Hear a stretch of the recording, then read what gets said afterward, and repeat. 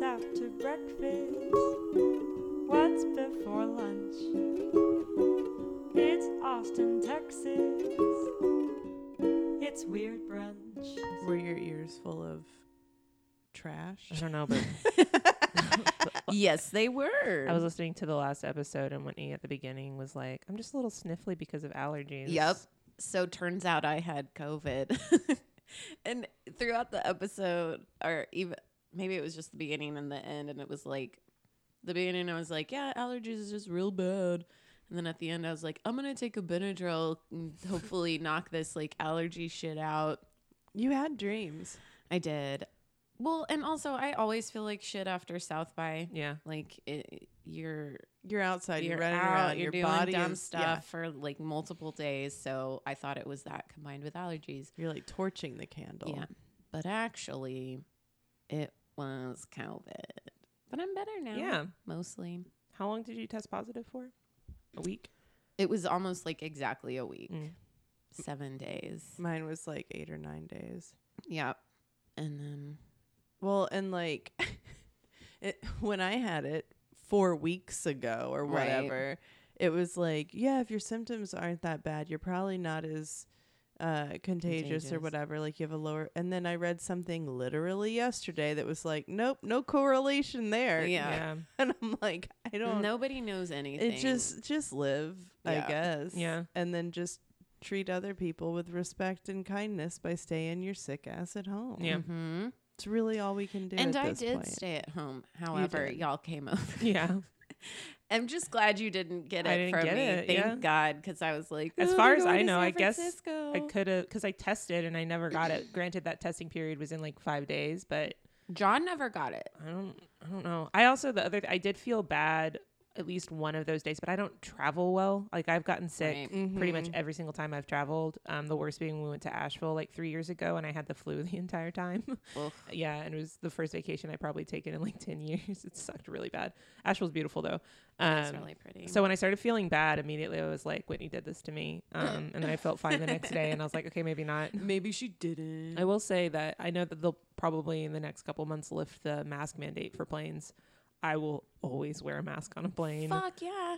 I love it. I mean, really, it's also like I don't have to put on makeup. I can don't just have look to- ugly under my mask. Yeah, I don't have to worry about my facial expressions because Mm-hmm. can't hide those. Yeah. You Yes. should see me on a Zoom call. Yeah. I was having this conversation with somebody about how I don't have any kind of like poker face anymore. Yeah, I don't either. I just don't. I don't have the patience for it.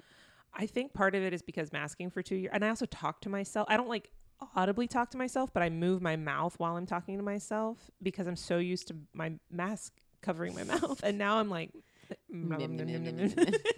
Yep. Yeah. I'll probably always wear a mask on an airplane also. Like it's gross in there. yeah. Let's just mask up. Mask up. I was talking to somebody, and this is such a like repeat of an earlier life and conversation, but I was like, you know, I said the same thing, and I was like, I think the one place I'm gonna probably like always wear a mask is traveling in tight spaces, like airplanes. If I get on a bus, if I get on a subway, try, but like definitely airplanes. Yeah. Because you're in those for a lot longer than a bus. But he was just like, oh, that's interesting. I was like, yeah, you like look at all the photos that we've all been exposed to for decades of people in other countries that are wearing a mask in closed spaces. And he was like, yeah, you know, it always seemed so odd because it's just a culture thing. Yeah. And I was like, yeah, but weren't we just a bunch of idiots? Yeah. Like, it is a culture thing, and it's something that everyone should make a part of their culture. It's just true. weird because I remember thinking like, oh, that's an exclusive by locations thing. Right. When we were in San Francisco, the first place that we went to was Chinatown. Mm-hmm. And pretty much nowhere else in San Francisco is there like predominant masking. Some places you go in and they want you to wear them, but the moment you're in Chinatown, every single person is still masked there. So we put ours back on because I'm like, well, I don't want to, you know, When this- in Rome. when in Chinatown. Yeah. Yeah.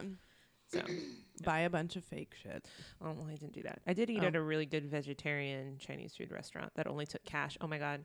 This is funny. So we were at this was the first place that we ate at. We sat down and there was a mom and dad and probably college age daughter like eating or whatever. And she obviously went to she was wearing some school sweatshirt, right? So they're sitting there and the dad says, "Oh, you had a random alarm go off on your phone at 7:30 at night yesterday night. What was that?" And she was like, "That's when I start studying this class." I'm like, "Bitch, that's your birth control alarm." We know the birth control Yeah, alarm. it was very like the panic kind of in her eyes. That's when like, I start studying. yeah, sure. And he was like, Also, "Okay, I just thought it was weird." The And she was dad like, "Yeah." had to know He something. didn't ask in a way that sounded accusatory, and I don't think he looked like he wouldn't know that. Sure. I don't know. Also, she's in the mom didn't college. even look up either.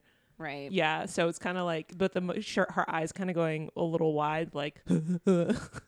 It's very nothing. funny. That's so funny. My roommate actually sets weird alarms on my phone. Phone for no sometimes. reason. I need to do comedy again. When was the last time you did one? Did A comedy? Yeah. It would have been before I went on. Like, I guess it would have been mid-February. Oh fuck. Because So then that I has been went a on bit. vacation, Right. and then I was on bed rest Yeah. with That is COVID. And then sort CJ of- had it, so I was still Right. like kind of limiting where I was going. Yeah. And now I'm writing a bunch of new stuff, so Good. hopefully I'll go to an open mic. Good God, no one ever Yeah, says I don't that. know about that one. But I have some stuff coming up. It's stressing me out because it's like your creative outlet, you know? Yeah. And I'm like, I feel blocked. I feel like, I don't know. Mm-hmm. It's weird. You've gone through several new experiences recently that would feed That's into true. the creative mindset, right? That's why a lot of those new jokes are coming Mm-hmm. to a town near you. Mm-hmm. Especially if you're in Austin. Mm-hmm. I've never gone and seen you before. I don't. It's all right. Yeah. Just kidding. It's Depends. good. Yeah. Depends on the night. Got any free shows coming up?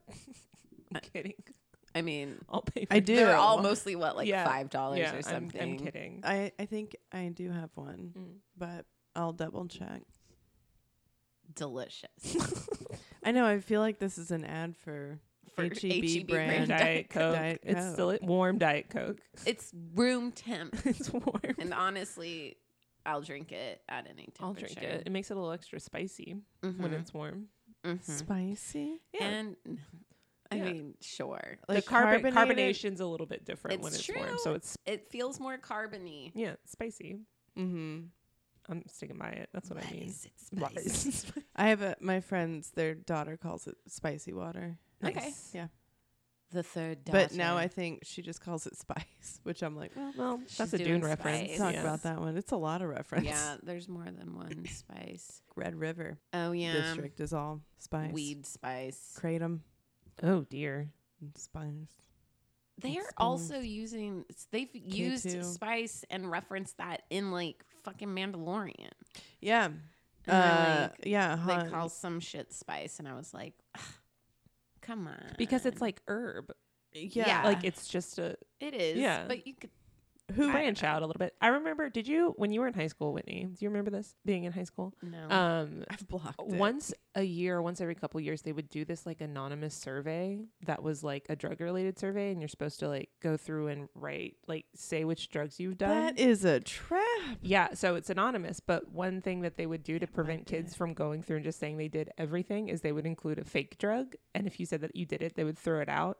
That's funny. Yeah, I and don't remember doing that. I remember 2 years because finding the fake drug was like the thing. One of them, it was called like Cramium or something like. right. They're like, Well, I did it. It's like because there's street names for a bunch of drugs, right? And so Sure. they would put those in, so there would be Angel dust, but they would also have speed, so that would and there Right. are usually kind of nuances between the two of them. But yeah, I remember that being like, and I wouldn't fill it out because I was like, this is a trap. Yeah. But yeah, going through that, it was like a voluntarily thing that you could do in first period or whatever you're like not Who class was. volunteered to do that? Idiots. kids who don't do drugs. Yeah. Yeah, like the kids doing drugs. They're not aren't in that gonna class. they're not. They're in the not showing class. up. Yeah, Yeah. and they're not Yeah. gonna say that they're fucking doing First drugs. period too. Yeah. My God. Bright early in the morning. Tell me all the drugs you've done. Well, No, I won't be doing that. no, I'm still coming down I'm a off student of them. ath- The Athlete, how Ciento dare Senora you. Alvarez, because it was definitely in Spanish class. Yeah,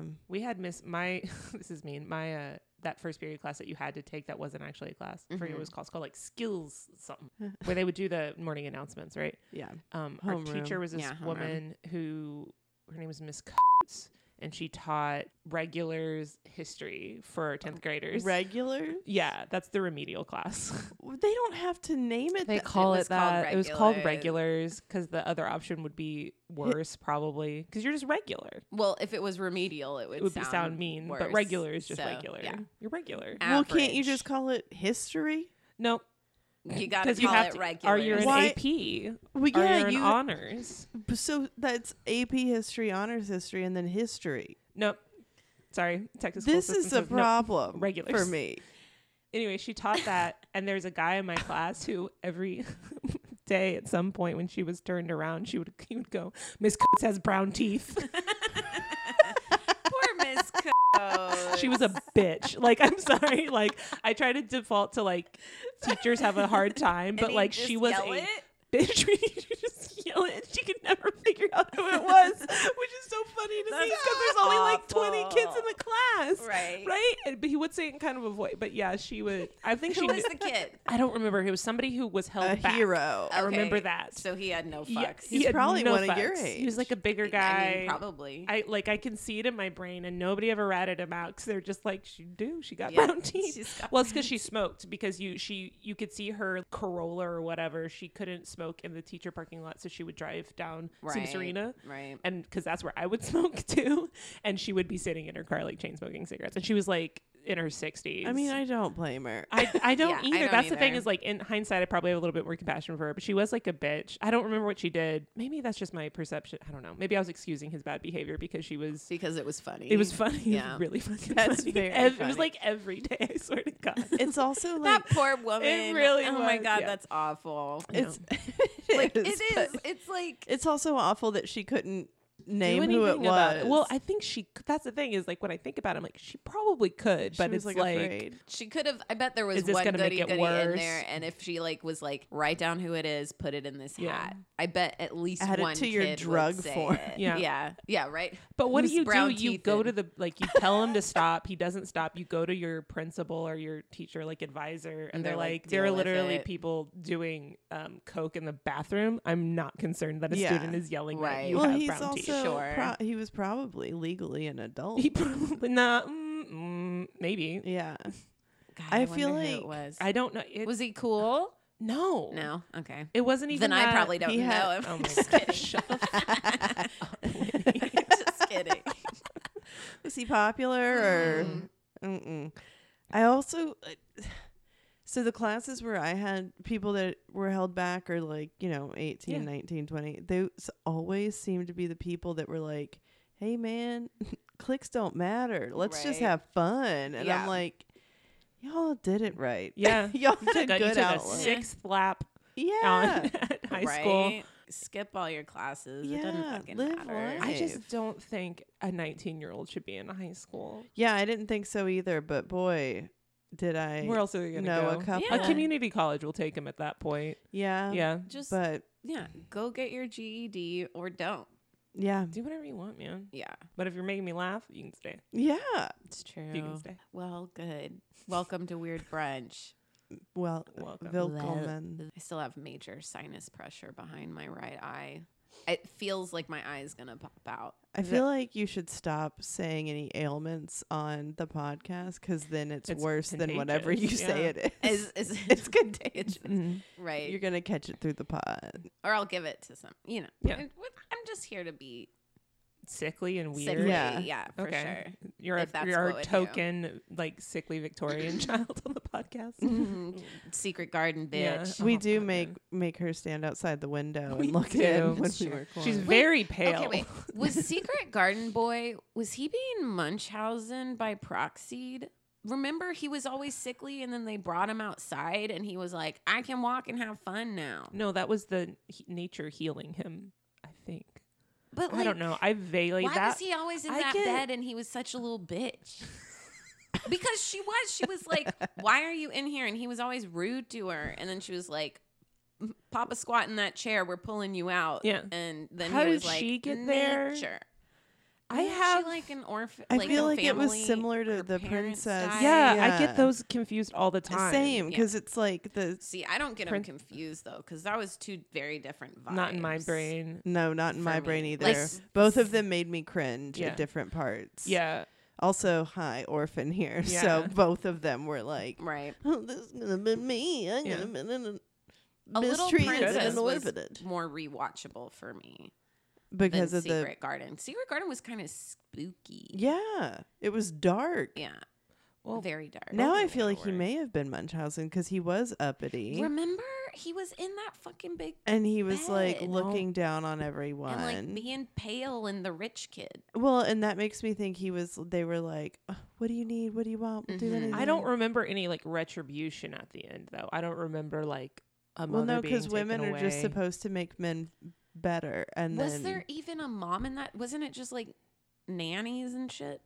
I thought, Like a mean. I don't remember there being a villain. I don't remember the adults except in the for Secret Garden. not being Indoors able to be was the outside. villain. Yes, Mhm. being indoors was the villain. Indoor The kids, garden was the the- ultimate punishment. Who's in We it? should and double punish me feature that way. that Maggie Smith is in it. She's Mrs. Medlock. So like This is Secret yeah, Garden. This is Secret Garden. When Maggie I do Smith, kind of remember Maggie Smith being like, "He's delicate.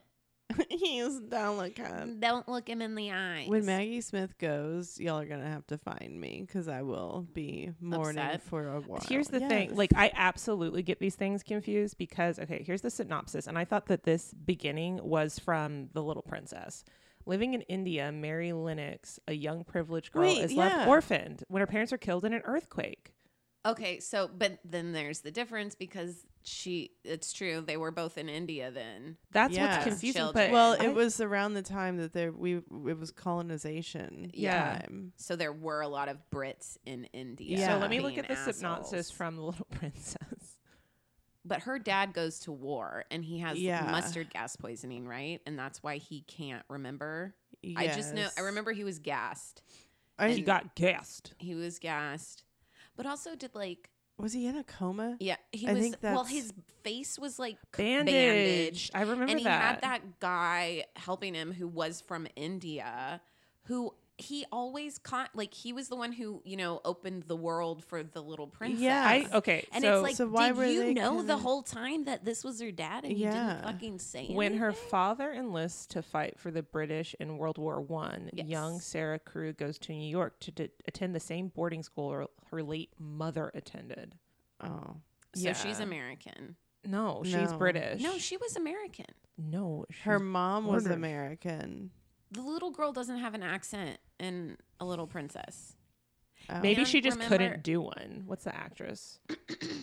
Liesl Matthews never went anywhere because you can tell because her picture is still from the 90s. Right. Yeah. Oh. She was so pretty. I remember Ooh, being do you like, think she she's the died? prettiest. Hold on. Now I gotta figure out. But her best friend was the girl who was in Harriet the Spy. Not Michelle Michelle Trachtenberg. Trachtenberg? No. The other girl. You know, it was... Here, it's sounding gross. Mara was- Wilson? No. No, it was Michelle Trachtenberg. It was... And then there were two other kids. It was a boy and a girl. Harry the Spy. Fantastic movie. Inspired millions of children to become peeping toms. Yeah, hide in your sister's closet and scare her. Uh-huh. Anyways, that was a long, unnecessary Didn't the- chat. We'll cut a lot about of Yeah. I still have Secret Garden questions. and Little Princess. Yeah, we can. We Anyway. could also have like a sleepover that's like We should watch it in the backyard. everybody. Yeah, like everybody wears like cute little kid, not kid, but like kid like pajamas Mhm. and Or like Victorian nightgowns is where I'm oh more intrigued. I'm I'm just in- gonna dress up as a big baby. You're topless. you have a hose. Just Yes. on That's you. the thing is, I will be as I was as a child, which is just naked, covered in mud in the back of the house. It'd be like Haley's a baby cosplay Yep. right now. Yep. She won't talk to you in sentences. Nope. Eating cut up raw hot dogs. You have to guess what she wants. I will hit you. An uncooked noodle. I And will then pull your spaghetti- hair. spaghettis. Mayonnaise with cheese dipped in it. Delicious. Delicious. Um, Fueled me. Well, who wants to go voice. Does anybody have anything related to what we were talking about to get us started? To No. a little princess? No. I mean, I'm in that era, I guess. I'll do it. I'll start. I usually don't start. How exciting. Okay, stop me if you've heard this one before. A young foreign-born woman comes to a new big city in America, and she has a strange speaking pattern Mm-hmm. and pretends to be an heiress in order to insert herself into high society, where she then swindles people, both banks and the wealthy, out of millions of dollars. Doesn't it sound like our girl Anna? It does sound does. familiar. What a setup. But what I'm actually talking about is someone who did that much before, in the late 1800s, Yay. named Cassie Chadwick. So Whoa. yeah, she does change her name Is a she couple the times. original Cassie? No, I think I feel like Cassie was a newer it's name. short for Cassandra. Yeah. Yeah. Okay. So Good talk. she was born. She was born at one point, which is good for her. Not everyone gets there. Small clap. So she was born Elizabeth Bigley in October of 1857. She was a Libra. She was one of 8 children and grew up on a small farm near Ontario, Canada. She was described as a peculiar, I can't say that word, peculiar girl. She actually lost her hearing in one ear when she was young because of a fever and developed a speech impediment. So she had a pretty bad lisp. With that, she spoke rarely and quietly and became very introverted. And in that silence, she would often seem to kind of like go into a trance. So like kids didn't really want to play with her. And in lieu of playing with other She's gonna children, get weird again. yeah, seriously. In lieu of playing with other children, she developed the hobby of practicing her family members' signatures, just scrawling them over and over and over again. I did that. I think Just my mom. What a hobby. I think Yeah. For a a lot lot of of school. kids. Yeah, I remember one time I would get kind of bad grades in freshman and sophomore year, and you'd have to get your bad grades signed by your parents. Mhm. And I would tell mom, but I would always forget to get her to sign it, so I would just sign it. And then one time I remembered to get her to sign it, and I brought it in, and the teacher called her being like, the signature doesn't look like your signature. And it's because she'd only seen my Mine. interpolation of my mother's See, signature. I always did dad's Yeah. because dad never signed anything. No. So from the beginning, I it can was still do me.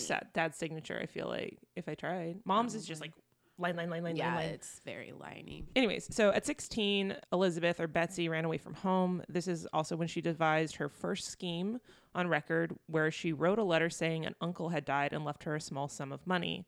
This forged notice of inheritance looked real enough to convince a local bank, and the bank issued her checks allowing her to spend the money in advance. She was caught by police. She managed to fleece a couple $1,000s. She was eventually let go back into the care of her father because they determined she was insane. Within a year of that, she got caught for trying to pawn a pocket watch.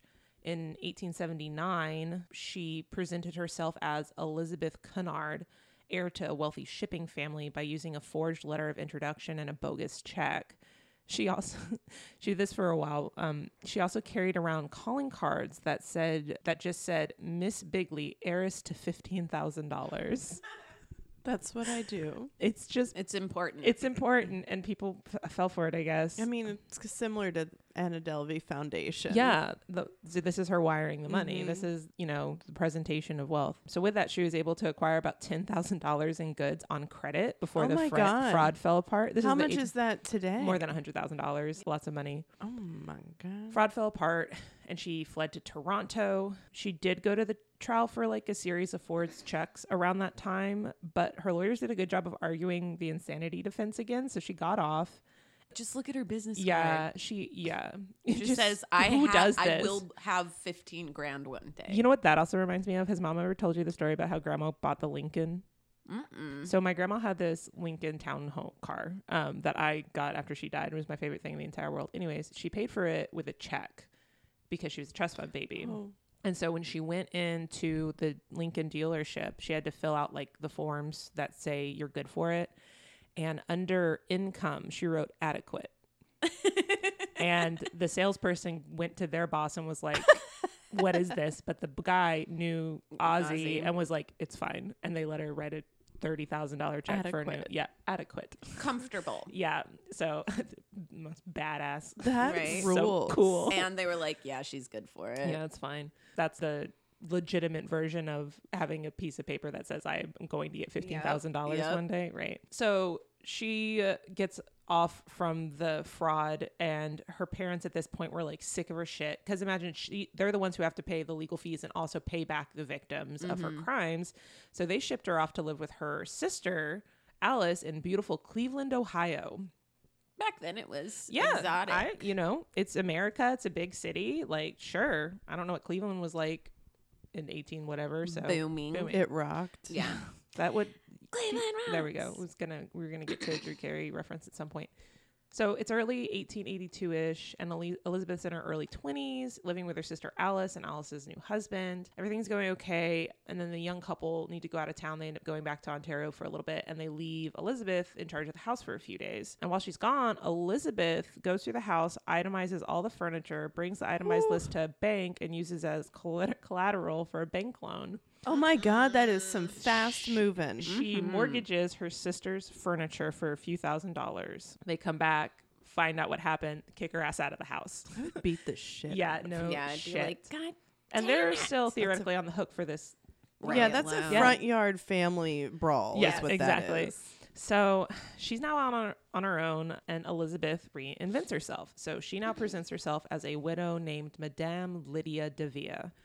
What's on that business love card? She set up shop as a clairvoyant. Oh, Yep. mhm. Using the funds that she got from mortgaging her sister's furniture. What a perfect journey for her. Yeah, so she's in her early 20s, and Elizabeth was described as like an unimposing, rather plain woman with a tight, unsmiling mouth and a nest of dull brown hair, which is, Oh, that's a read.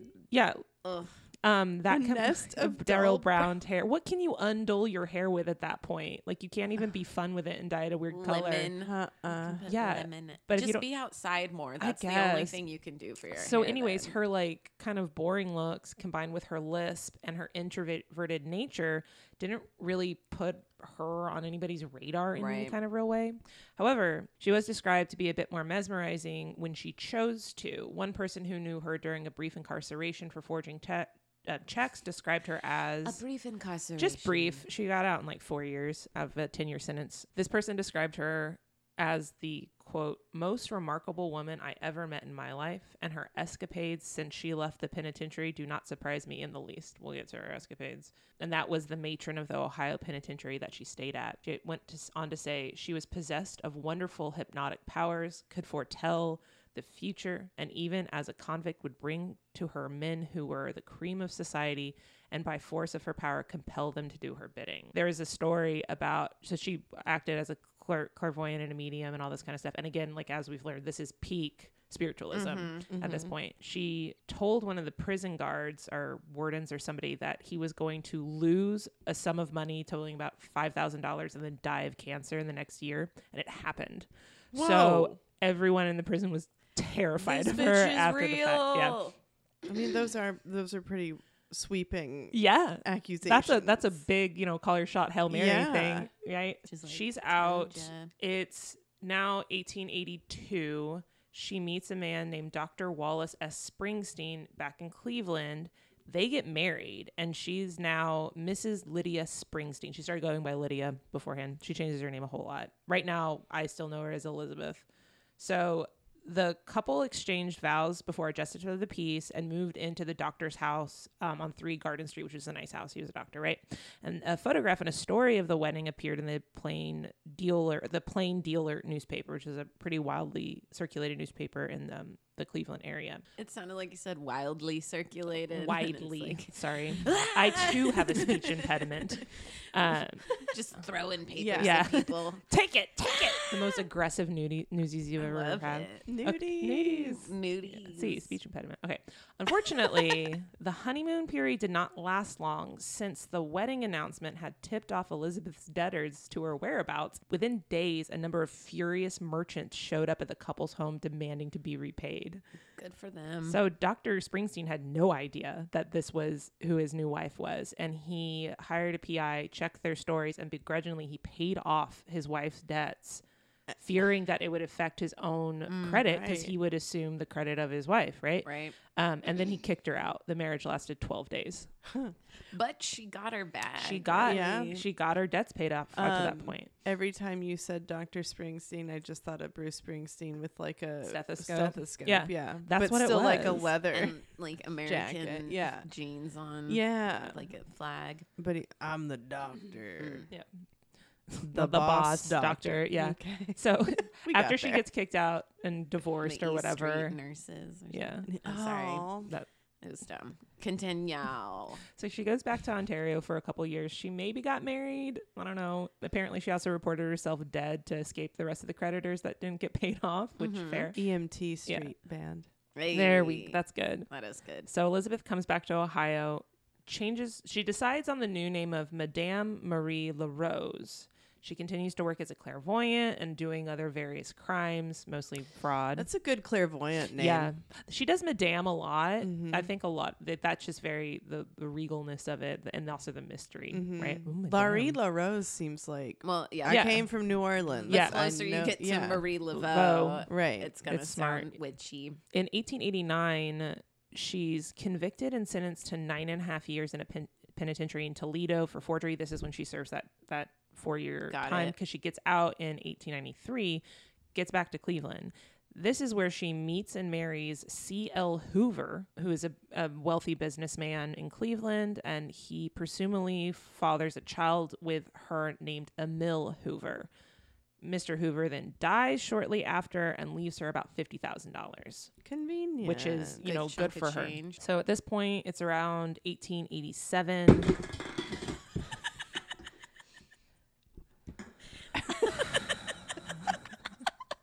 I'm sorry.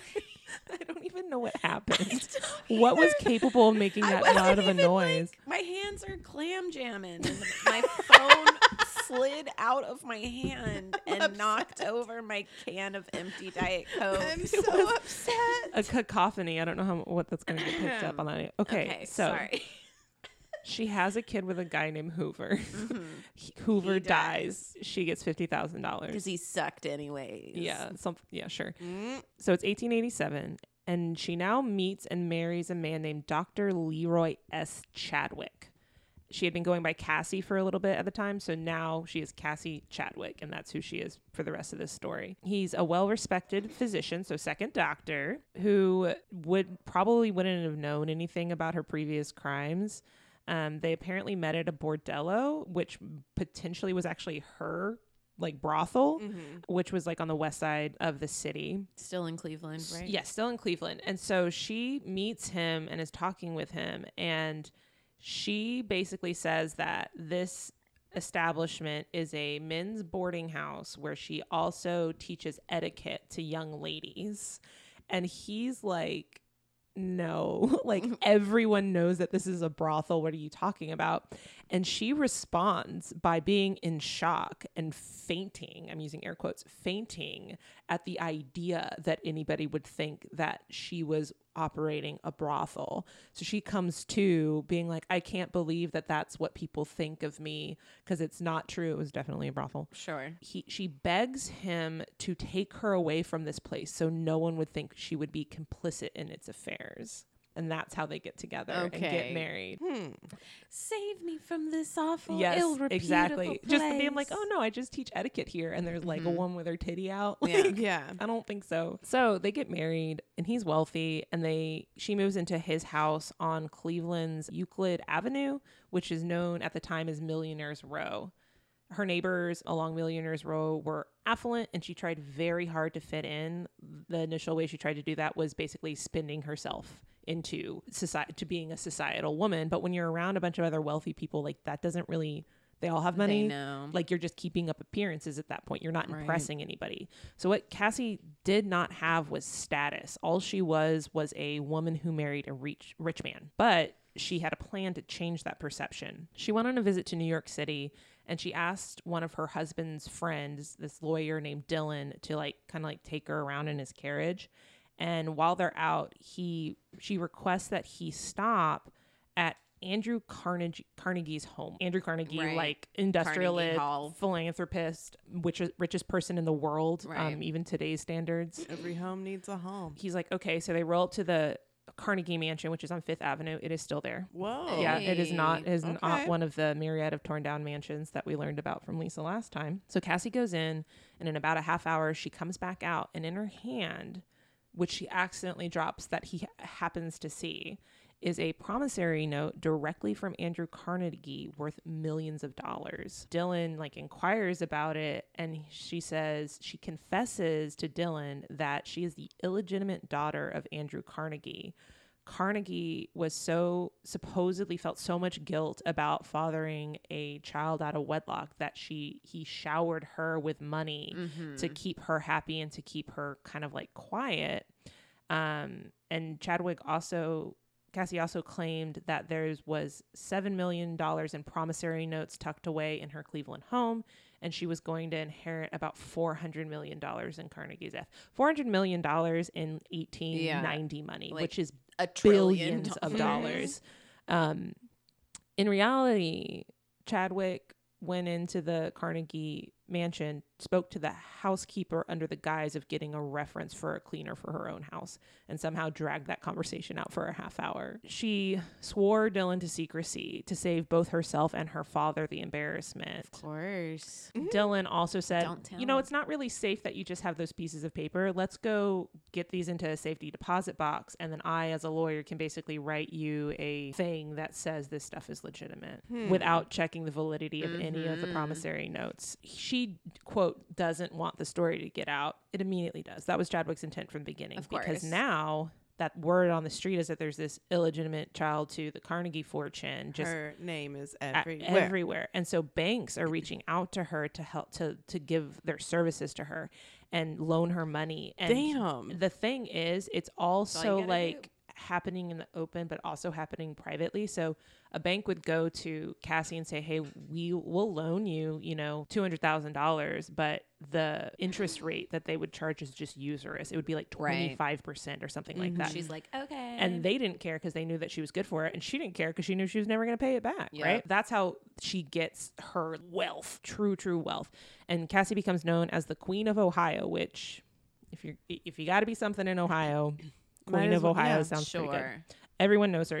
At one point she buys like 9 grand pianos, furs, most audacious, ridiculous shit. She has like a coming out party kind of thing for somebody, and it's like $3 million, which again is an insane amount of money at that time. My God. Yeah. So she's doing this over and over again. She goes to a bank, she gets a loan from the bank, Oh, why are you Yeah. the money? So and you also have to think that other millionaires are also entrusting her with the same kind of idea. So she's getting money from them. She's getting whatever she wants. That goes on for some time. In November of 1904, Cassie receives a $190,000 loan from a banker named Newton. His last name's Newton, from a Massachusetts bank. Fig Newton. Yep. So Newton kind of starts to kind of look around and is like, this chick has a lot of loans with a lot of people, but she hasn't really paid anybody back. She has paid interest on loans by using other loans. So she has her own little kind of like pyramid happening right now.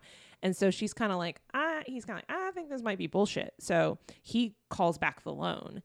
And this is when shit completely hits the fan. Nobody had called back the loan on her before. Newton calls in the loan and she can't pay it back. And all the other banks catch wind of it and try to call back their loans as well. And the jig is up, basically. The Bank of Oberlin had loaned Cassie $800,000. And the news started getting out because it's a big deal. So all of their clients are like, we don't trust you as a bank anymore. They pull all of their money out and the bank goes completely bankrupt. There's nothing left for anybody.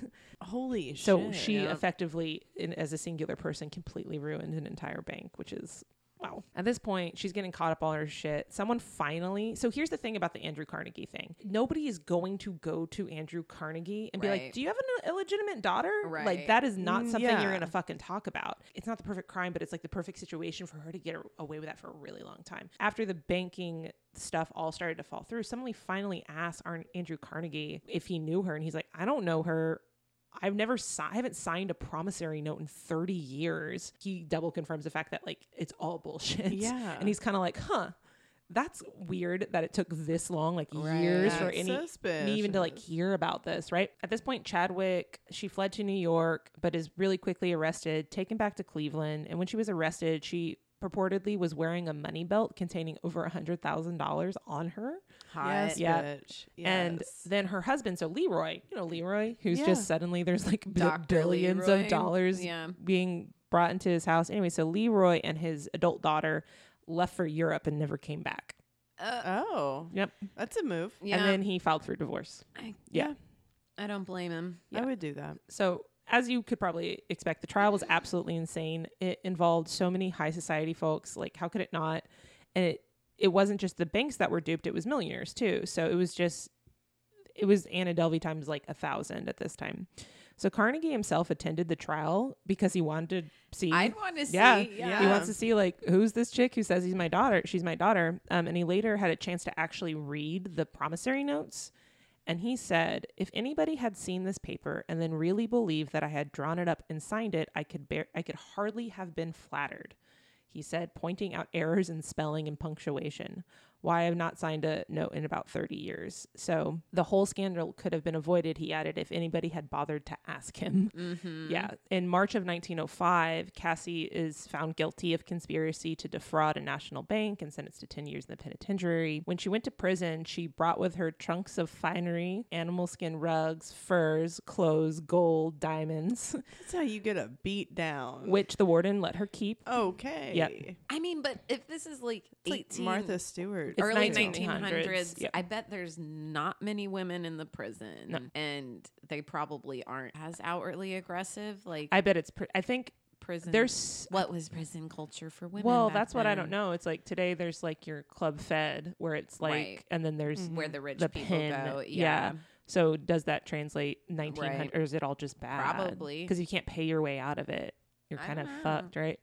Anyway, so she can keep it. In January 1906, she began her prison term, only to die less than 2 years later on her birthday, October 10th, 1907, at the age of 50. She just croak. Or? She just croaked, and her son did survive. Like her son survived her, and Oh, so he was real. he was real. He was Okay. definitely real. It is unclear if she sent Emil back to Canada to be raised by her grandparents or left him with the women in the brothel to be raised, or maybe a combination of both. Can't really tell.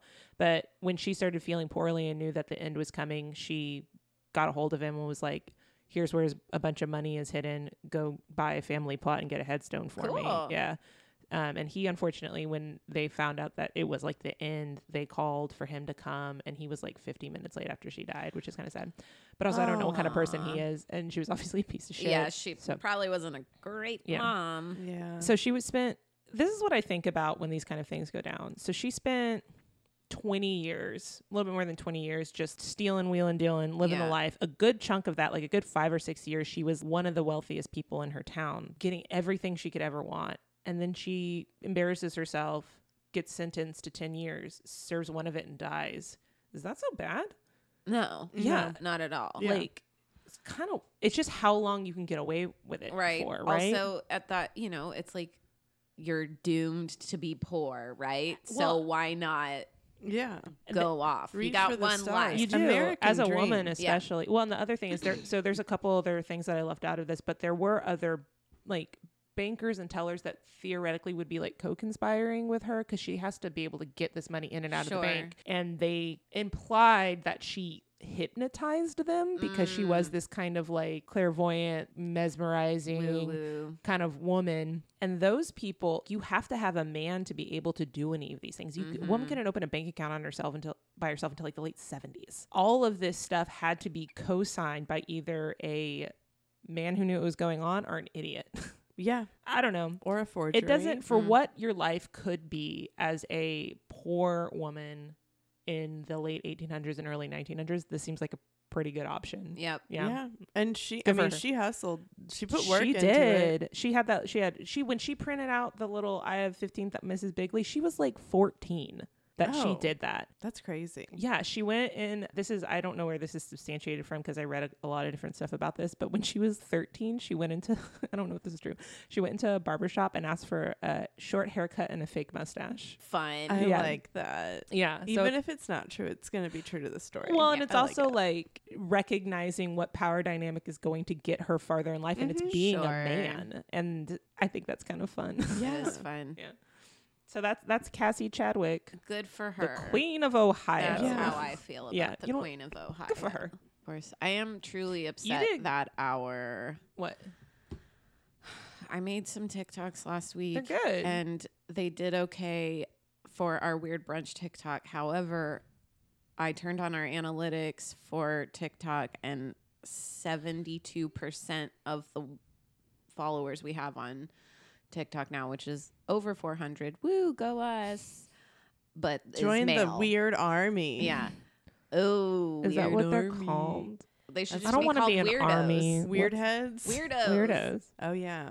But yeah, Weird eggs. the fact that it's 72% male, It's a little makes me disappointing. upset. But then, because I was curious, and so I turned on analytics for my own personal to see what it was, and it's like 75% women. Yeah. For me.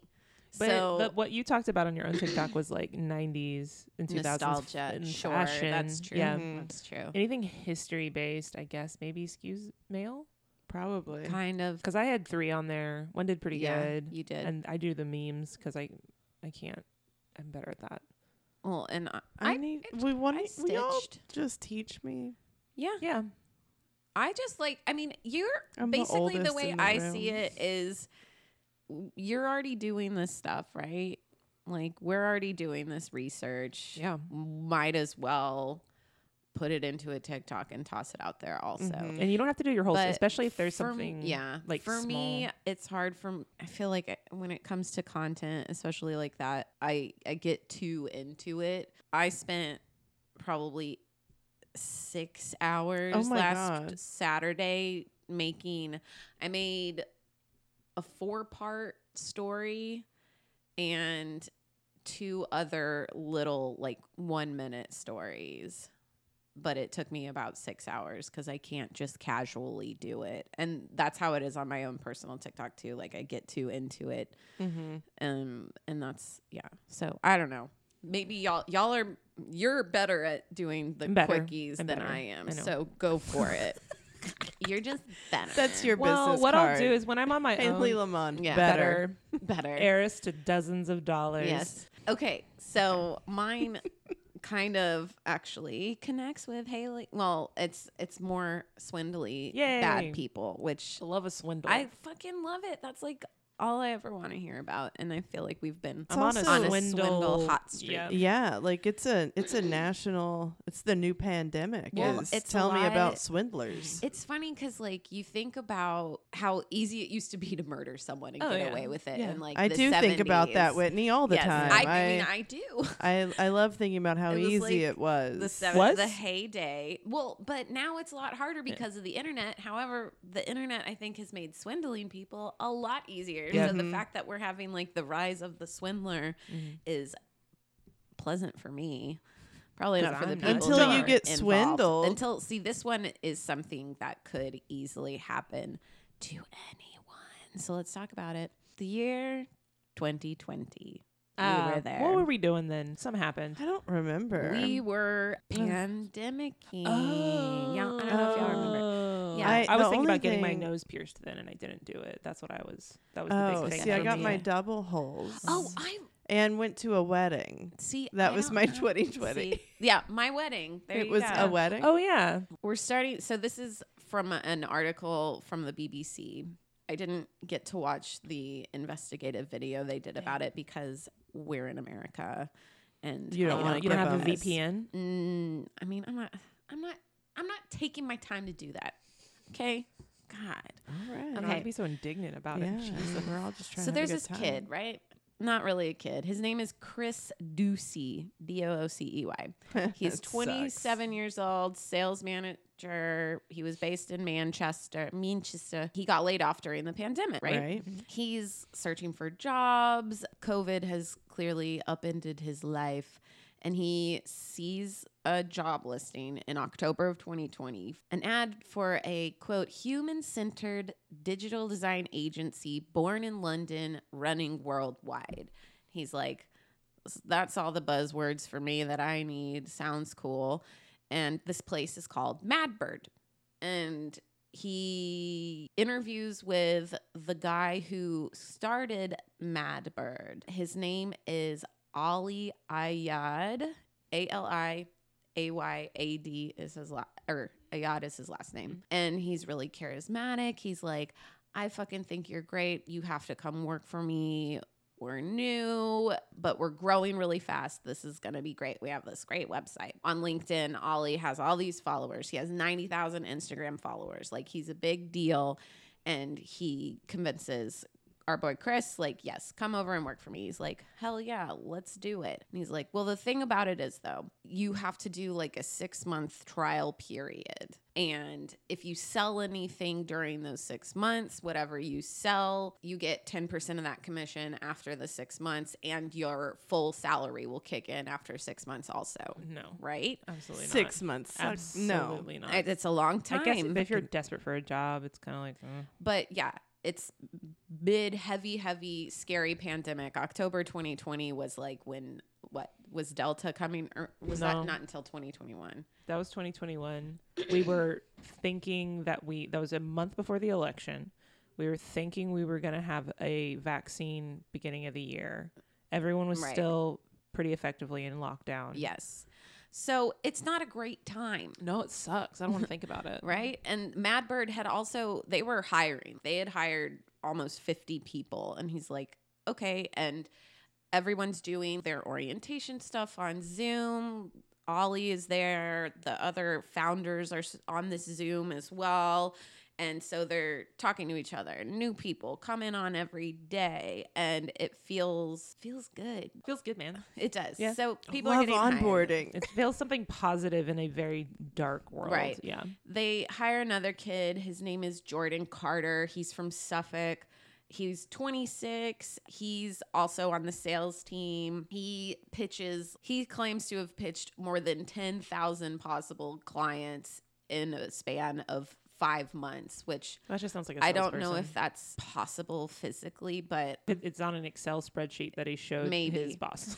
And That Copy counts. paste. you know, by 2021, I guess in his 5th month, maybe he had gotten the title of Employee of the Month. People are hustling. People are working It's 12 startup plus culture, hour yeah. days. Yeah, startup culture for sure. A dozen people from Uganda, India, South Africa, the Philippines. They're hiring internationally.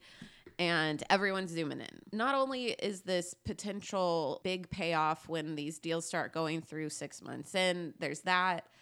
For the people who weren't in the UK, they were telling them that they would sponsor their visas. And Are they all contract workers? yes. Because you can't you So have to set up entities and if stuff. they Like, passed it's their crazy. 6-month probation period and met their sales target, the contracts said that Madbird would sponsor them to move to the UK. Wow. Ali Ayad knew what it was like to make a new life in the UK.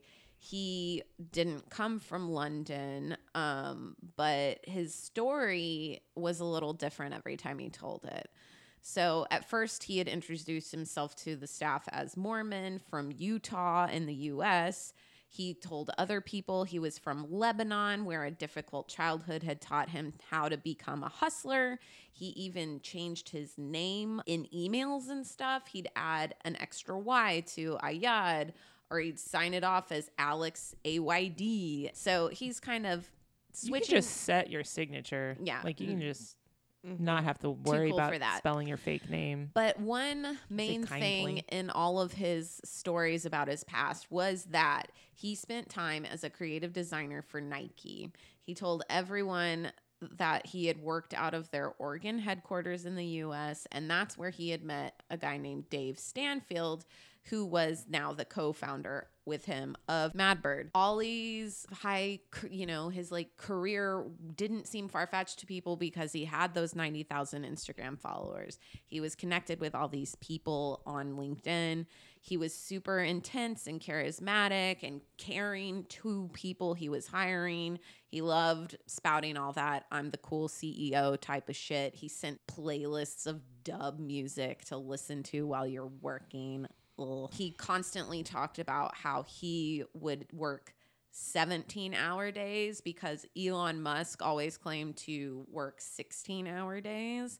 And he was like, I'm doing 17. My dick is bigger by 1 hour. Yeah. Yes. So his optimism is contagious. Obviously, a lot of people are like, he's the new Steve Jobs. Yeah, I was He's the about to next say. Elon Musk. So for months, Madbird's business is humming along. Designers are they're pushing out a lot of stuff. What stuff? Yeah. I don't really know. I'm not sure I what they think it's do. all pitch related stuff. So the Like salespeople decks are and like, stuff? yeah, Okay. salespeople are like, well, we're a design firm, so we're going out and pitching that we can redo your website, we can redo all this stuff. And so I think designers were just creating as much stuff as they could.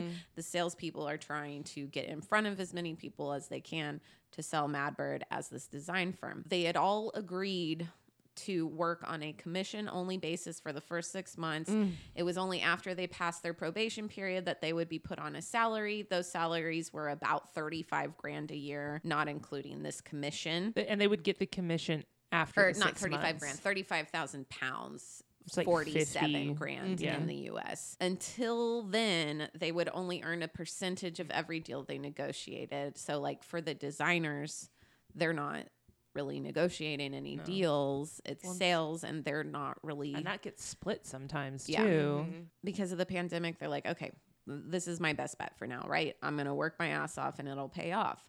But by February 2021, so this started in October 2020. 4 months. I think. Yeah. February 2021, not a single client contract had been signed.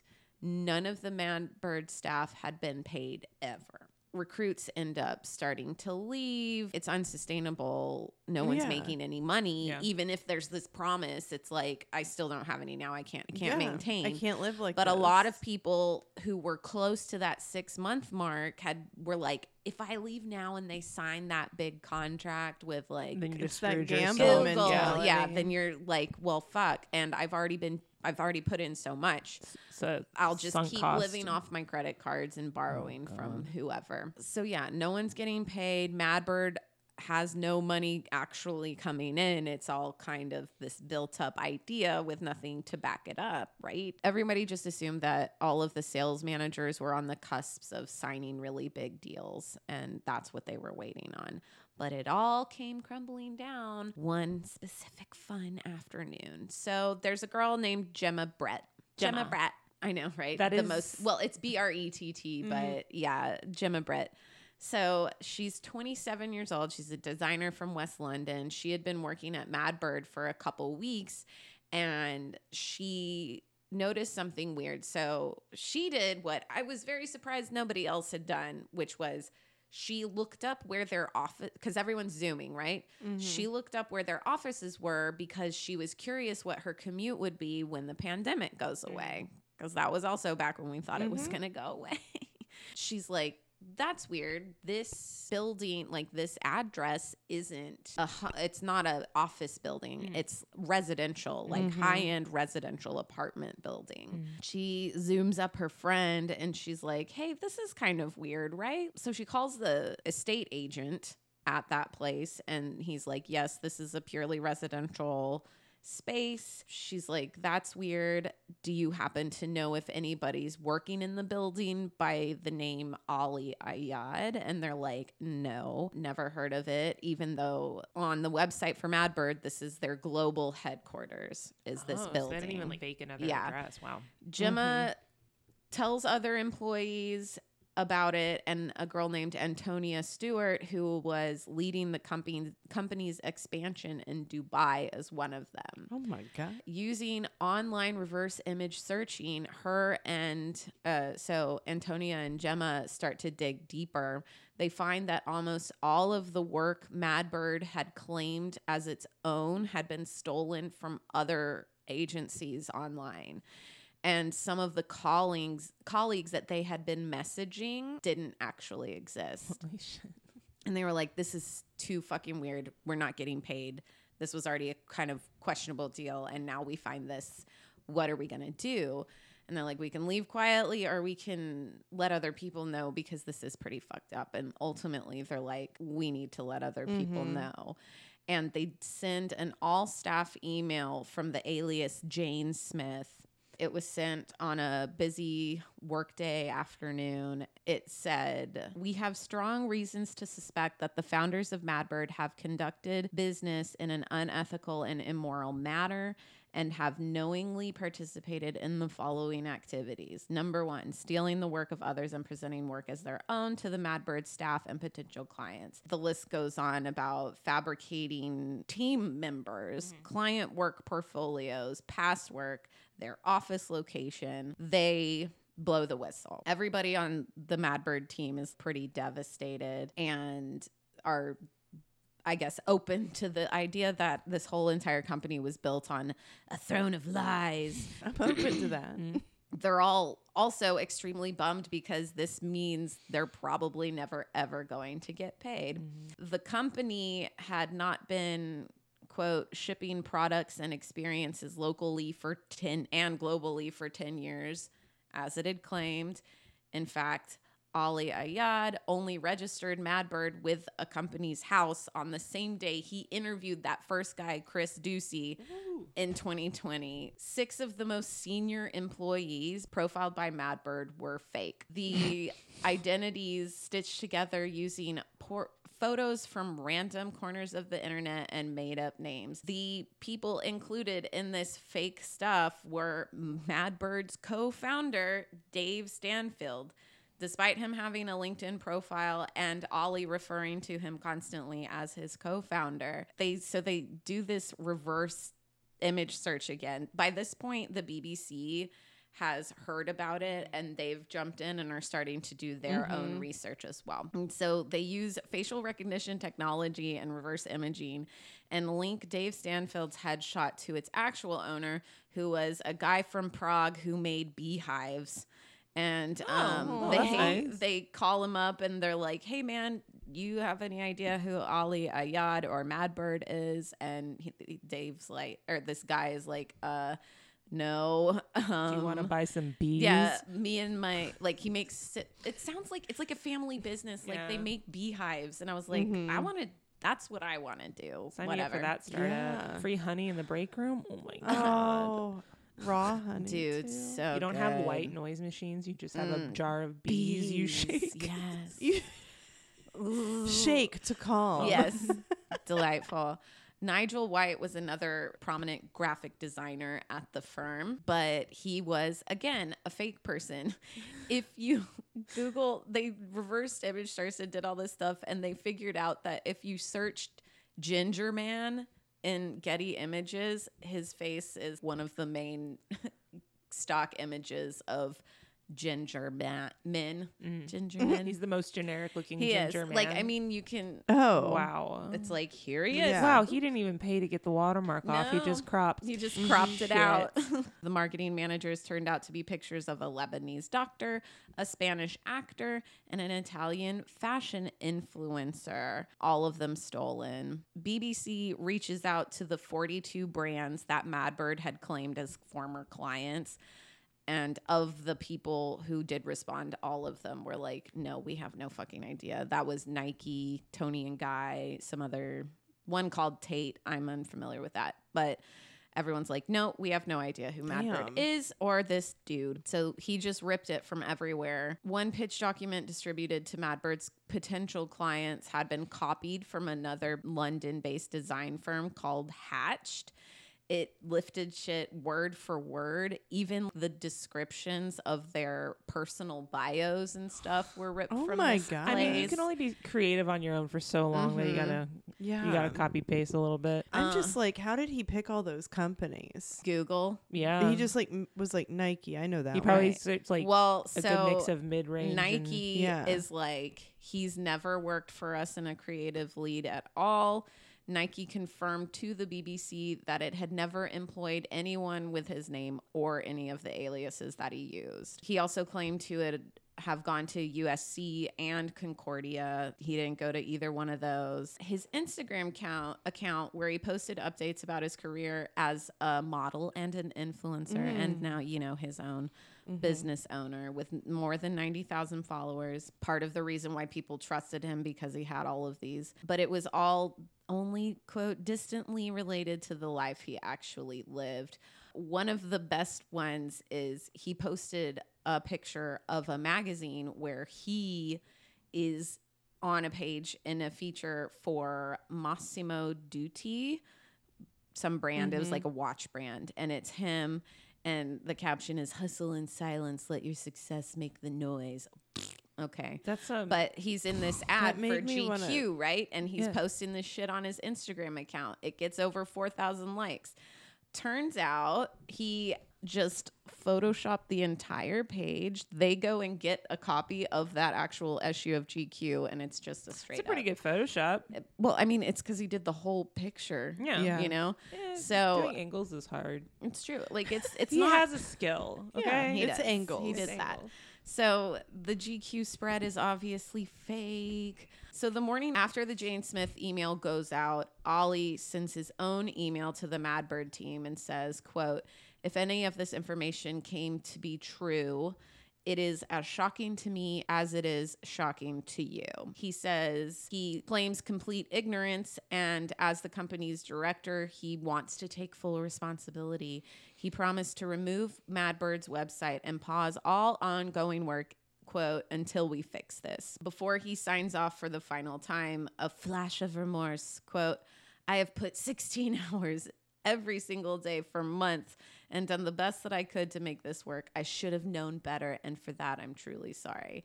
Oh, fuck. Get fucked, dude. I hate this guy. I mean, the right thing to do would just be reply on that email and be like, "Whoa, that's crazy," and then Yikes. jet. Yeah. You're gone. Don't pretend like it's a shock to you. I just too. don't- That's the most annoying. I always want to know at what point do you know the jig is up, you know, and you plan how long do you try to push Right. through it, right? well, That's the only thing, the only form of, I guess, apology that the Madbird staff gets. Ollie goes completely silent, stops answering calls and emails.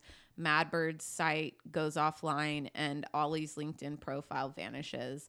He withdraws from everywhere in the digital world. All the Madbird workers are like fucking devastated. It was almost exactly 6 months, and then it's fully pulled out from under him. Chris Ducey, our guy who we started with, was in over 10,000 pounds in debt because he had just taken out loans with whoever trying to pay for his own stuff. Lots of people are like, "Yeah, we got played. My dreams are shattered." A guy from India named Elvis John had been expecting, you know, this visa to the UK.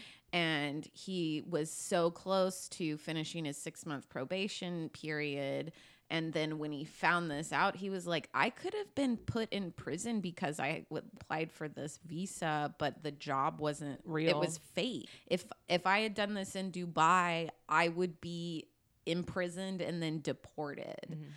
damn. So it really fucked him over. People are also like embarrassed to say that they Yeah. did it because they did all this work, and then it's like, how could you work for free for so long and not think Desperation. something? Yeah, and not think something was up. And people are like, also now I have this big 6-month gap in my He was working, though. job. I mean, Yeah. I wouldn't yeah, consider it a gap.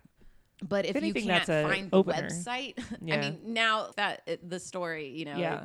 it's probably actually like, Mad wow, Bird. this guy would work for free for 6 months. Position. This guy's an idiot. Yeah. Let's hire him. Let's get him That's in. unfair to call him an idiot. Chris and a couple other Take it people put together a little tribunal to take Ollie to court to at least try and get minimum wage for the hours that they worked.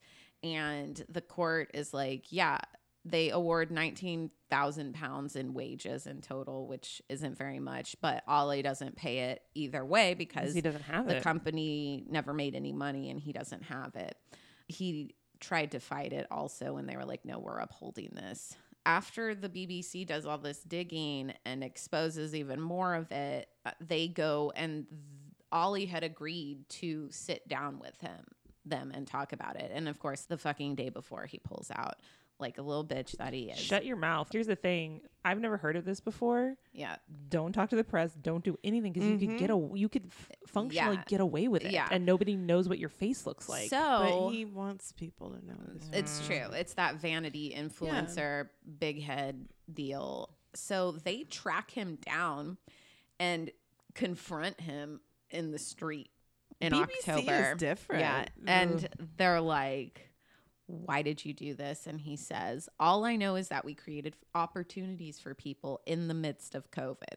When they accused him of creating fake identities and stealing other people's work, he got angry. Quote, I did. How do you know I did? There was Trustworthy. Yeah. prove it. When they challenged him about Mad Bird not having an actual physical office, he said, you don't really have to have computers and stuff, right? It's a digital company. Have computers and stuff. Meaning like, well, it was a digital office. You can also have a legal address that's not actually, a lot of companies do that. Right. It's like a PO box. Yeah. But also, After this, everyone was working on their own laptops because they wouldn't have a way to get them Right. anything. They wouldn't be getting reimbursed for, it's like, it's not just like they weren't getting paid. It's like, It's basically stealing from Yeah. people. Yeah. It straight up is. It's theft of service, but also like keeping the lights on, your Yeah. rent, like all that Yeah. shit. After this confrontation, he was pissed. I watched that. You can see that clip online. He kind of looks like Porn Stash from Okay. yeah. so it's hot. He's kind of hot. Yeah, he's a little hot. It's that trashy hot. Like I go for it Yeah. every time. The BBC writes him a letter being like, respond to the accusations. Like, we didn't want to have to confront you. You kind of forced us to do this, but we're still willing to sit down and hear your side of the story. And he replied, conceding that, quote, a couple of points he was being accused of were true. He wouldn't say which ones. He also said that the majority of the 24 separate points that they sent to him were absurd and incorrect. He said he would respond again fully, but he never did. It's like, why did he do this? Their theories are that it was an attempt to start an actual business. It may have started out as a lie, but maybe he thought that Mad Bird would eventually start closing deals and crushing money, whatever. And it just didn't have, and he built it up on, no foundation. So it never happened. The other explanation is that it was more about money. Maybe Ollie got a kick out of pretending to be a boss. He appeared to genuinely enjoy running Mad Bird and being that guy. It's like a Michael Scott cosplay. A little bit. Apparently, job interviews with him would last more than an hour because he loved to like give advice and be God, that that's just- fucking guy. He was a cool boss. There's a lot of CEOs that are kind of like that. Yeah. It's I can't. That would be such a red flag for me. Yeah. Yeah. So yeah, and that's where it is. He's still out there. This is real recent. Yeah. So they have any pending charges against him right now? They no, gotta. I mean, other than him not paying, because that little tribunal of workers Yeah. took him to court. But other than that, no, he's just out doing whatever. And this story dropped in February of 2022. That So it'll be confrontation. on Hulu and or Netflix. Yeah, within very Who's gonna 2 play more him? months. Hold on, Yeah. now we gotta look. Hold on. I was looking at a picture of him. I think Jared Leto could just He keep going. He He did doesn't look one. like Pornstache in that picture, but when this is for a still from the confrontation, and he Looks like a taller him. Charlie Day from that angle. a little bit. Yeah, So that's another swindler guy. I don't like him. I like it when women do it. Yeah, it's good when women do it, but when men do it, it's fucked up. Well, I like it when it's a victimless crime. Yeah, or right. they're Like go taking after from the banks and billionaires. money. Yeah. Not people who Not- just desperately yeah, want a these job. fucking- Creatives. Ugh. Kids who just graduated from college Yeah. that don't have experience and stuff. It's just it's the hustle culture idea of fake it till you make it to the Yes. extreme. Yes. Right. Yep. He could have landed a Google deal and it Mm-hmm. would have washed all of his problems away. Mhm. Right. And it wouldn't have mattered. And then it would just been a funny footnote 10 years from now. Like, oh, when we started, I actually kind of lied about. well, da, da, da. and that's And that that's just creative thinking. ongoing theme with all of these future Steve Jobs, Yeah. Anna and the Dropout, and Elizabeth Holmes and him and WeWork guy. It was all built. He's like a on combo nothing. loco, though. Yeah. That's, yeah. And like you were saying, like, when do you know when to stop? Like, when do you know that the jig is up? Because, like, it is like, well, yeah, but just give me this one more chance. Just give me, it's that, I don't know, addictive mentality. Because it's a through line through all of it. So when you're setting up a fake website, when do you go, well, I can't do fake employees? No, you don't stop there. You do fake employees. Right. It's like, Yeah. well, I'm not going to do like a profile and like steal people's. No, I'm going to do that. I'm it's not just going to go on a Zoom and do the voice of him. Yeah, and have a have photo like 4 up. laptops up where you have to like Yeah. talk as one person. All of with them an have to be accent. muted. Yeah, exactly. Oh my God. I didn't even think of that. Well, I have something completely unrelated. All right. I really just wanted to bring this in here so that I can stop being bullied on the podcast. Oh, She But- exposes me and you. no, she reads that book that they wrote Swindlers. that are I was know, in. right? Yeah, So I just want to say bad vibes are science now. I believe it. yep. So when you're like going into a haunted house or like a graveyard or wherever, and you're like, oh, there's something about this that's just, I don't like it. Scientists are looking into that right now because they're like, is it an energy in that Yeah. location? This is just to set up the example that's kind of throughout this. It's, in my opinion, a little like on the nose. The most universal example of this is Auschwitz, right? Yeah. Because everybody who goes is like, tightness in the chest. They couldn't stop like moving their hands or just leave very sad for weeks afterwards. It's the scientists that are looking into this. They believe that it could be because this is a site that contains what they're calling negative energy. So it's not just the woo-woo people anymore. I don't. Here's I'm a woo-woo person. Yeah. Thoroughly. Yeah. However, I don't believe that there was like a giant in the desert. I don't want you to feel like you're bullied in that kind of way. That was the last story that I could think of that was Woo woo. well, weird, I guess, right? Which is the whole point of the podcast, I guess, is to tell a weird story. I'm saying I totally believe this. I don't want you to feel bullied to think that we don't believe that too. Oh, thank you. Yeah.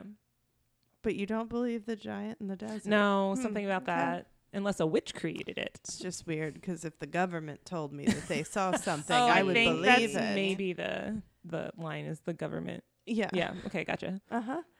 So yeah, that feeling that you get, it's also, where in places that something shitty happened, right? So there's 3 predominant theories. One of them is the presence of emotional residue. I don't This like what that's called.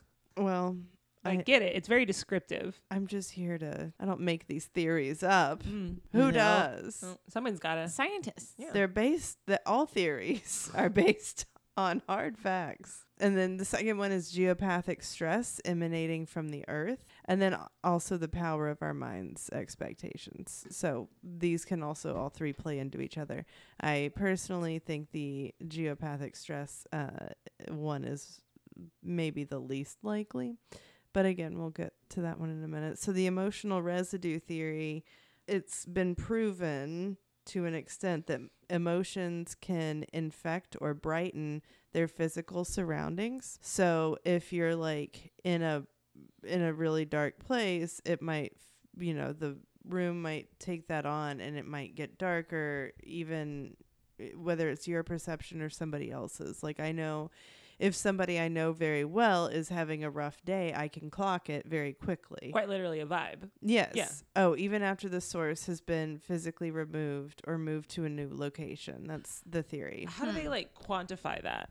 That's my only question of if you say, like, I know exactly what you mean. Like you walk into a room and you can tell that a fight just happened, like that kind of feeling. Mm-hmm. Is it feelings based or is it measuring light emitted or ozone or ionization or? I have a study for us. Fantastic. So the theory likely stems from magic is contagious, right? Like, Okay. so it stems from like pagan and beliefs that energies and emotions move through nature as a whole. This has not really been the focal point. The origin of it has not been the focal point. So the human nervous system is able to pick up on chemical signals the body gives off through sweat and tears. Like a pheromone kind of thing? Yes. Mm. And so they're called chemosignals. Chemosignals sounds weird, but I feel like that's probably how Yeah. it's said. But like an example is men's libido declines if women's tears are present. Not all of them. As soon as I read it, I was Yeah. like, I'm going to get a not all from Haley. Glad I'm predictable. Well, because I was like, in my head, I was like, oh, I mean, yeah, sure, maybe the majority, but not all. Is it also like similar stories of like men being more attracted to pictures of women when they're ovulating? Something in them knowing that is happening? I think I've it's- seen studies on it's that like too. Yeah. Your pupils being more dilated. Yeah, your face looks more and- symmetrical. yeah. Your skin Mhm. looks clear. But if Yeah. you're on your period, you're just like this troll woman that they don't want I mean, anything to that's do true. with. It is true. Yeah. I'm a real troll right now. But yeah, I think it's similar to that, but it is a little bit different because it's not really that based on appearances. Like appearances are the reaction to these Chemicals. chemosignals. So in 2012, there was a Dutch study where women ended up having an interesting reaction when exposed to chemosignals previously produced by men who felt fear or disgust. They were in a fear-inducing or disgust-inducing movie, and they were collecting the sweat from these guys as they were eliciting these emotions, right? Mm-hmm. So then, let's see, the fear sweat exposure, when the women were around it and smelling it, they had a fearful facial expression. The way they identified that was there was a greater activity in the medial frontalis muscle, which elevates your eyebrows. So your third eye? Sure, yeah. But it's Interesting. Yeah, it's I think this one right here where it's like, I'm scared. Yeah. And then the disgust sweat exposure was a disgusted facial expression. So that's interesting. And then in 2015, that same group, they were looking into beyond actual tears, body odor. And so body odor from a person experiencing happiness led to a happy reaction where a lot of the women were smiling. So the conclusion there is that behavioral synchronization is existent. Mm-hmm. And so it can be from the sweat to the smeller. So if you walk into a room where people have been fighting, that smell of the anger is there, which is a weird thing to say. I mean, but when you is. say it, you're kind of like, yeah.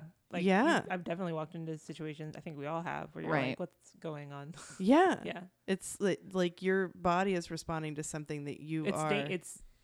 danger, right? Mm-hmm. It's also something in the animal kingdom where they use that scent and that even creating the scent that will allow for other animals to vibe off of that.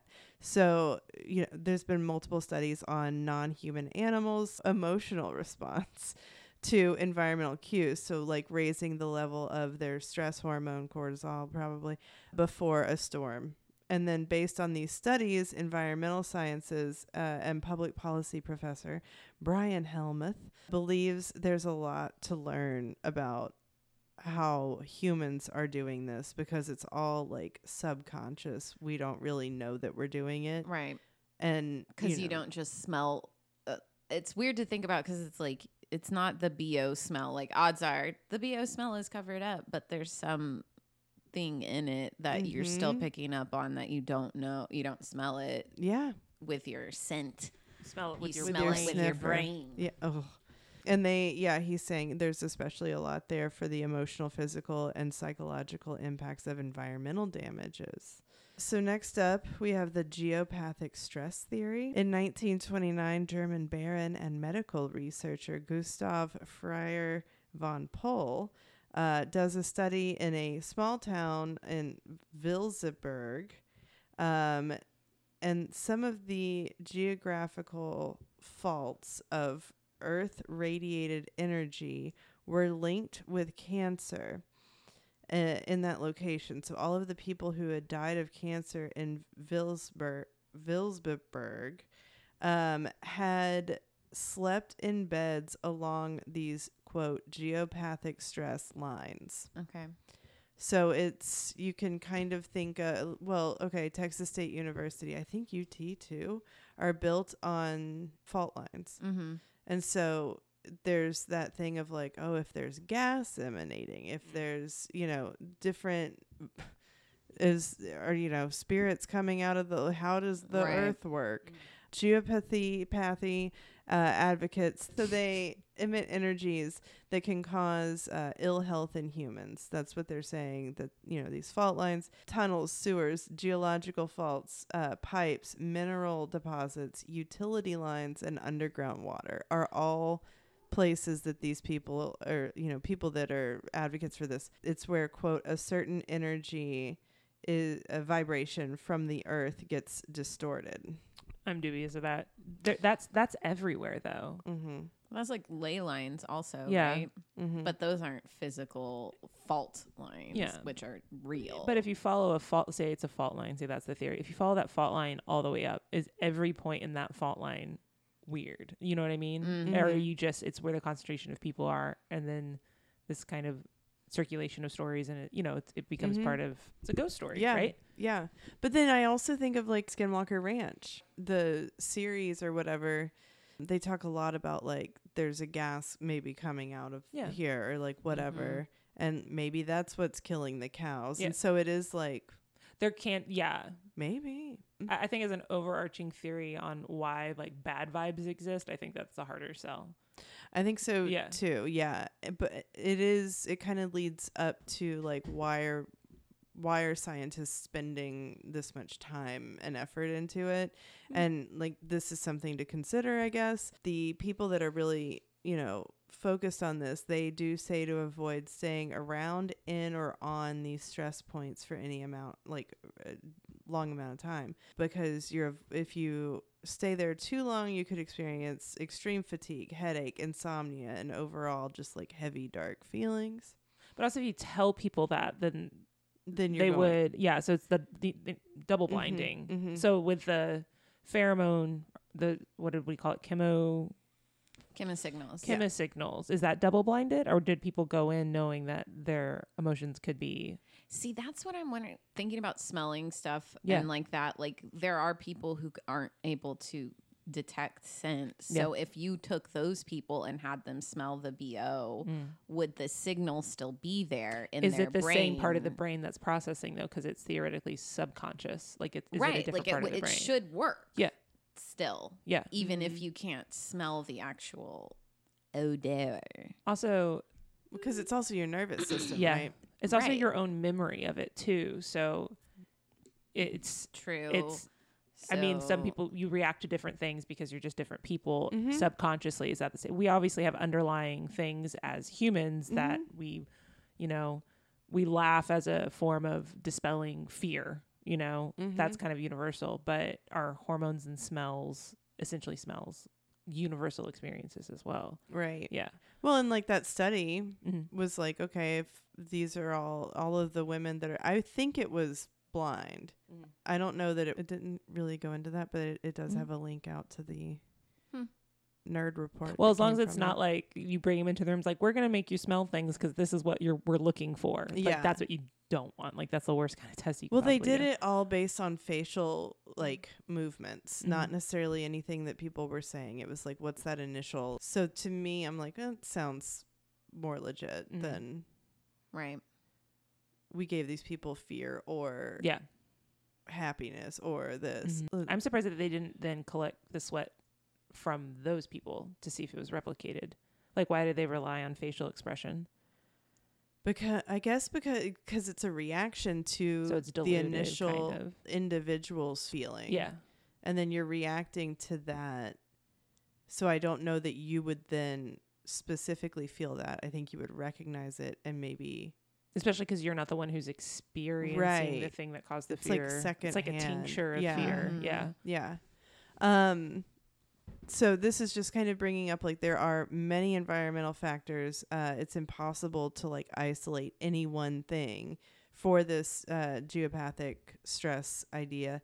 But if the Earth's radiation and vibrations do affect our health, that's not always a bad thing, because the Earth, there's a theory that people are looking into right now that the Earth could be nurturing us with low doses of gamma rays that might be actually helping us live longer. There's places that have their own powers. This Greek island, Icaria, people there have an elevated lifespan, and it's isolated to that. Like it's in the region specifically, and so that's one of the things. It's like, well, is there a fault line? Is there this? Like, is there? Right. So that's geopathy, and then the third one is the power of expectation, which talks to a lot of what Haley was just saying. The idea of like, if that wasn't a double blind, then it wouldn't work. Or like, if you have, like, everybody has their own bias in a lot of different ways for a lot of different reasons. And so if we expect, so this is the power of expectation, if we expect to feel a certain way, it has a strong influence on our perceptions.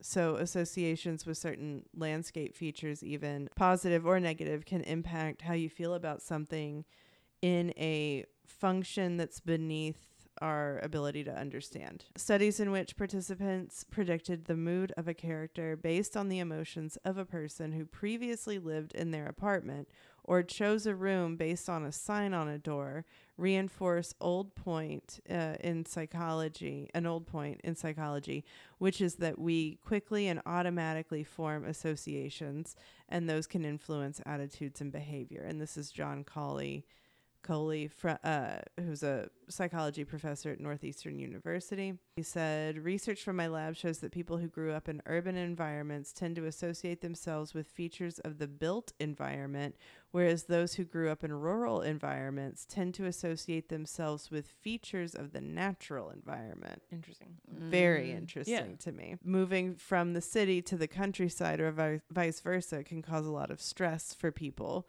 because they don't have those points. Landmarks. Yeah. Right. Quite literally, yeah. He says, if I grow up in the country and then move to New York, outwardly I might love the hustle and bustle and the constant buzz of energy, but deep down, the sense that this isn't me, even if I'm not aware of it, might take a toll. So the abandoned house across the street may not actually be haunted, even if it makes your chest tight when you're near it. Perhaps you simply are from a neighborhood where there are few, like, neglected properties. Yeah. So you're making... So it's unsettling. It stands out. Yeah. So then putting it all together. So over 60 million people have visited Auschwitz by now. Part of what is a really big trend right now, which is dark tourism. Yeah. So visiting places that are historically connected to death or tragedy. There's also, and I watched this show, but Dark Tourist, one of the episodes, they go to Fukushima nuclear where the incident happened. When was that? I don't know. But it's all like they have radiation trackers and they're all going off, and it's people that are like, whoa, I'm in the spooky. Yeah, it's like a haunted house for for radiation poisoning. Yeah. I have very conflicting feelings on it. And then they all, like, Kazakhstan lake that's formed by a nuclear blast. Like, this is where a thing happened that was very heavy. Did you see a bunch of Russian soldiers got radiation poisoning from Chernobyl? I know that they were at Chernobyl. I know that. Yeah. I briefly saw that. And so the idea is, I did want to say this quote, because they said, when you're visiting a place, and this is the two examples they provided, the 9/11 Memorial or Auschwitz, those are the two. Okay. Comparable? Not at all. Easily recallable. Yes. Yeah. As a great tragic event that we all have Yes. reference to. Yes. That's true. Immersing yourself in tragedy can lead to significant reflection on the past history and then also humanity as a whole. Yeah, at least a possibility that when you're feeling like, oh man, there's something in here, like, Right. I don't like it, that is emotional vibes. The place is charged with emotional vibes, and science is behind it. I mean, I get it. I didn't go to Alcatraz because of that. Because of that kind of exact tourism kind of thing. It's like, this is literally the prison system. Like, I'm touring the prison system. Like, I'm not interested. Yeah, I also feel like as much baggage as we all take around with us for our whole lives, like I feel like it's easy to pick up on some of that. And 100%. Yeah. I know I've taken stuff with me that's like, oof, like, I don't know. Yeah. You can also build, like, when people say houses are haunted and there's not like a history of murders around it, that kind of thing, where it's just like bad vibe house. Mm-hmm. And it is the energy of the people living there. You're basically creating a tulpa of bad energy that kind of hangs around Mm-hmm. that you've kind of done to yourself that you have to get rid of. And if it's there when you leave, it's That's there why when you you leave. smudge the house, but is there? Don't call it smudging is a closed practice. You Oh. smoke cleanse a house. I have no unless idea. you I were didn't know that. a native person. Yeah. Oh, I Yeah. didn't know that. Yeah. Well, I apologize. That's fine. Why Why would you know that? I mean, I've just always heard it called that. Yeah. Wait, what is it? So smudging With is sage. with sage. So white sage is endangered and is used almost exclusively for spiritual practices for Native Americans, for indigenous people. And because of the rise in fun white people esotericism, TikTok, Mm-hmm. white sage is now endangered. You can grow your own, that's fine, but overall you don't want to do it, and you don't want to call it smudging, because smudging is a specific spiritual practice and like ritual that is done. Lots of cultures do smoke cleanse though, like any kind of witchcraft that you come upon is going to do some type of smoke Right. cleansing. Like Palo But if you want to Santo do or- it with rosemary or cedar. I used to do Palo Santo, but then also I heard that was Santeria, and that is also a closed practice. So yeah. Interesting. Mhm. I had no idea. I wonder if there's any science behind that yet. Like- Probably. I mean, a lot of so there's science-based, quote, like science-based witchcraft where you use these exact ideas to kind of make sure that you stay in the realm of realism. Mm-hmm. And the idea that thoughts create things, like manifesting is a big thing right now. There is, like, obviously this exact thing, that there is truth Intentions, behind yeah. it for sure. So it's a matter, if you believe it, that means it's real. It doesn't matter if it's not. If you convince yourself that a young Victorian child died in your house and is now haunting you, it doesn't Right. matter if that doesn't happen. If you create enough of that thought form to manifest a haunting, that doesn't make the haunting not real. Right. It just makes it not historically accurate. Mhm. And then you can get into the idea of like overlapping dimensions where maybe Right. like in a that Right. Right. you can get real deep into it. So yeah, that's interesting. I mean, I believe all that kind of shit for sure. Mhm. Mhm. I want them to keep. I don't know who's funding that, but I We hope can, they Whitney. continue to fund it I because Do they I'm have a very GoFundMe? interested in that. Yeah, I mean, I will I look would- into Patron. this Dutch group. Yeah. I would go fund them. Yeah. Please tell me. But yeah, I don't believe the fault line ones is kind of that makes it. I don't know. Something about that makes it just seem. But what you're saying about like Skinwalker Ranch, where it's like, yeah, there could be a gas leak. Yeah. True. A lot of hauntings are because of carbon monoxide poisoning Right. in houses. So Right. yeah, it's just the earth carbon monoxiding us. Yeah. Yeah. It was just like that guy in 1929. He was like, well, if you slept in one of those beds, you have cancer. Instead of saying like it's a possibility, Mm-hmm. he was like I think he was really hard and fast on it. And so that's not correct. Yeah. And so it was founded on this thing that was like sensationalist. And then, so now it's like, there's something to look into there. Yeah. And I do think the planet we're on, like aside from gravity, there's other reasons why, the ozone layer, whatever. Sure. And so it's like, well, are there reasons that we don't know of? 'Cause we haven't gone that far. Yeah. I mean, Yeah. Brendan Fraser has, but that's about it. Yeah. I mean, you're and right. King Kong. Well, but yeah. it's within our own realm of understanding and existence. It's, we can only see in the, like, again, it goes back to like dimension shit. Like, Yeah. we have a concept of what this is. And if there's any existence or energy or power that is outside of that, what we have access to with our little, monkey brains, we don't know. Like, Yeah. we won't know until we break through that. And we probably never will. Well, I think that's what death is. Yeah. Hopefully. Yeah. Who's excited? I don't know. I'm putting money on it. Okay. So Well, I'll go die now. Yeah. Great. for Thanks. science. For science, it is. Dying for science. That's how dedicated you are. Yep. Can't wait. thanks for listening. Rate us, watch us, follow us on TikTok. So we're not so many. Only if you're a woman, please. Yeah, if you're a man, please unfollow No us. boys allowed. No boys allowed. But yeah, that's it. Thanks. Thanks, guys. Bye. And Goodbye. Bye. Bye. Stay off fault lines.